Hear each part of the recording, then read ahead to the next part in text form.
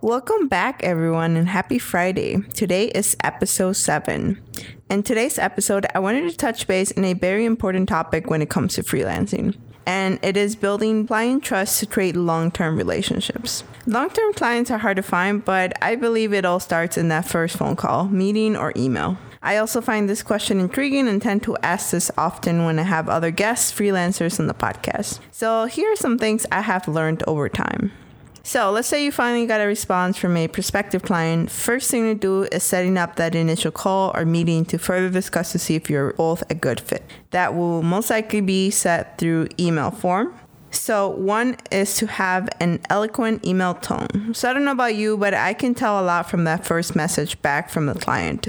If they respond short, quick, and with typos, I know instantly, or at least 95% of the time, that may not be a person I want to work with. So I take that same perspective for my end on how I message a client back.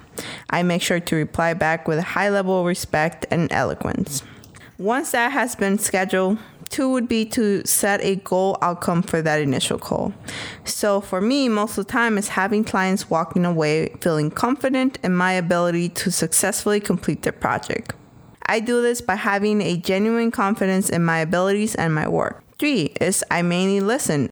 At the end of the day, the client's more concerned about their business than you.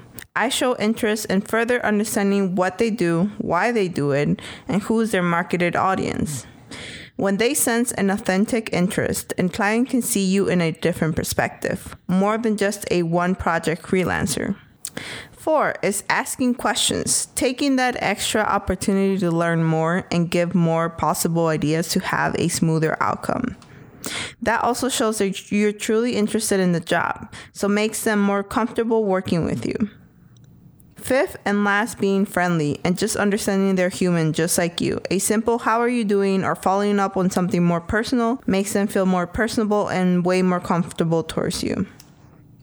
So now that you killed that phone call or meeting and you got the job, yay! Next steps would be to build a solid base of trust. So how do you do that? 1, outline precisely what you will be providing with a timeline and deliverables. Maintaining your deadlines and keeping a line of communications open will keep timeliness and becoming a sticking point in your relationship with your clients. 2, check in with your client as well as offering to share drafts of your work, explaining the process. I have learned that 20% of the time I am educating clients on the process or the reasoning behind a certain design move. That creates a level of confidence on their end and further understands your process to best find a solution for the project. 3, keeping transparency with your client. Developing a reputation as an honest, trustworthy freelancer puts you ahead of the game by a number of levels, allowing you to conquer the stereotype of being flaky or inconsistent.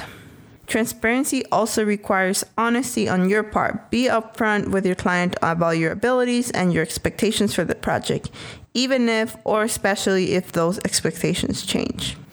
4, keeping lines of communication open. Communication is, in a number of ways, an extension of transparency and should be cultivated as a freelancer. Communication is the backbone of building that relationship with clients, regardless of the communication medium. Your client now will only have a better grasp of the pace you're working at, but of the work you're doing and how it can be modified before the end of a project or the contract. 5 and last, seek out client feedback for personal development. Getting the client's opinion not only on the status of the final product you deliver them on, but your work ethic, your process, and the ability to communicate means that you have the opportunity to improve on your business methods, thereby making you a better freelancing partner to clients who may want to work with you in the future. Building a solid and genuine trust results in repeat business and referrals. You also feel more confident about yourself and your work, knowing that you have met and even surpassed your clients' expectations. These were key actions I have learned to include when speaking to clients and building long-term relationships. I hope these actions can better help you.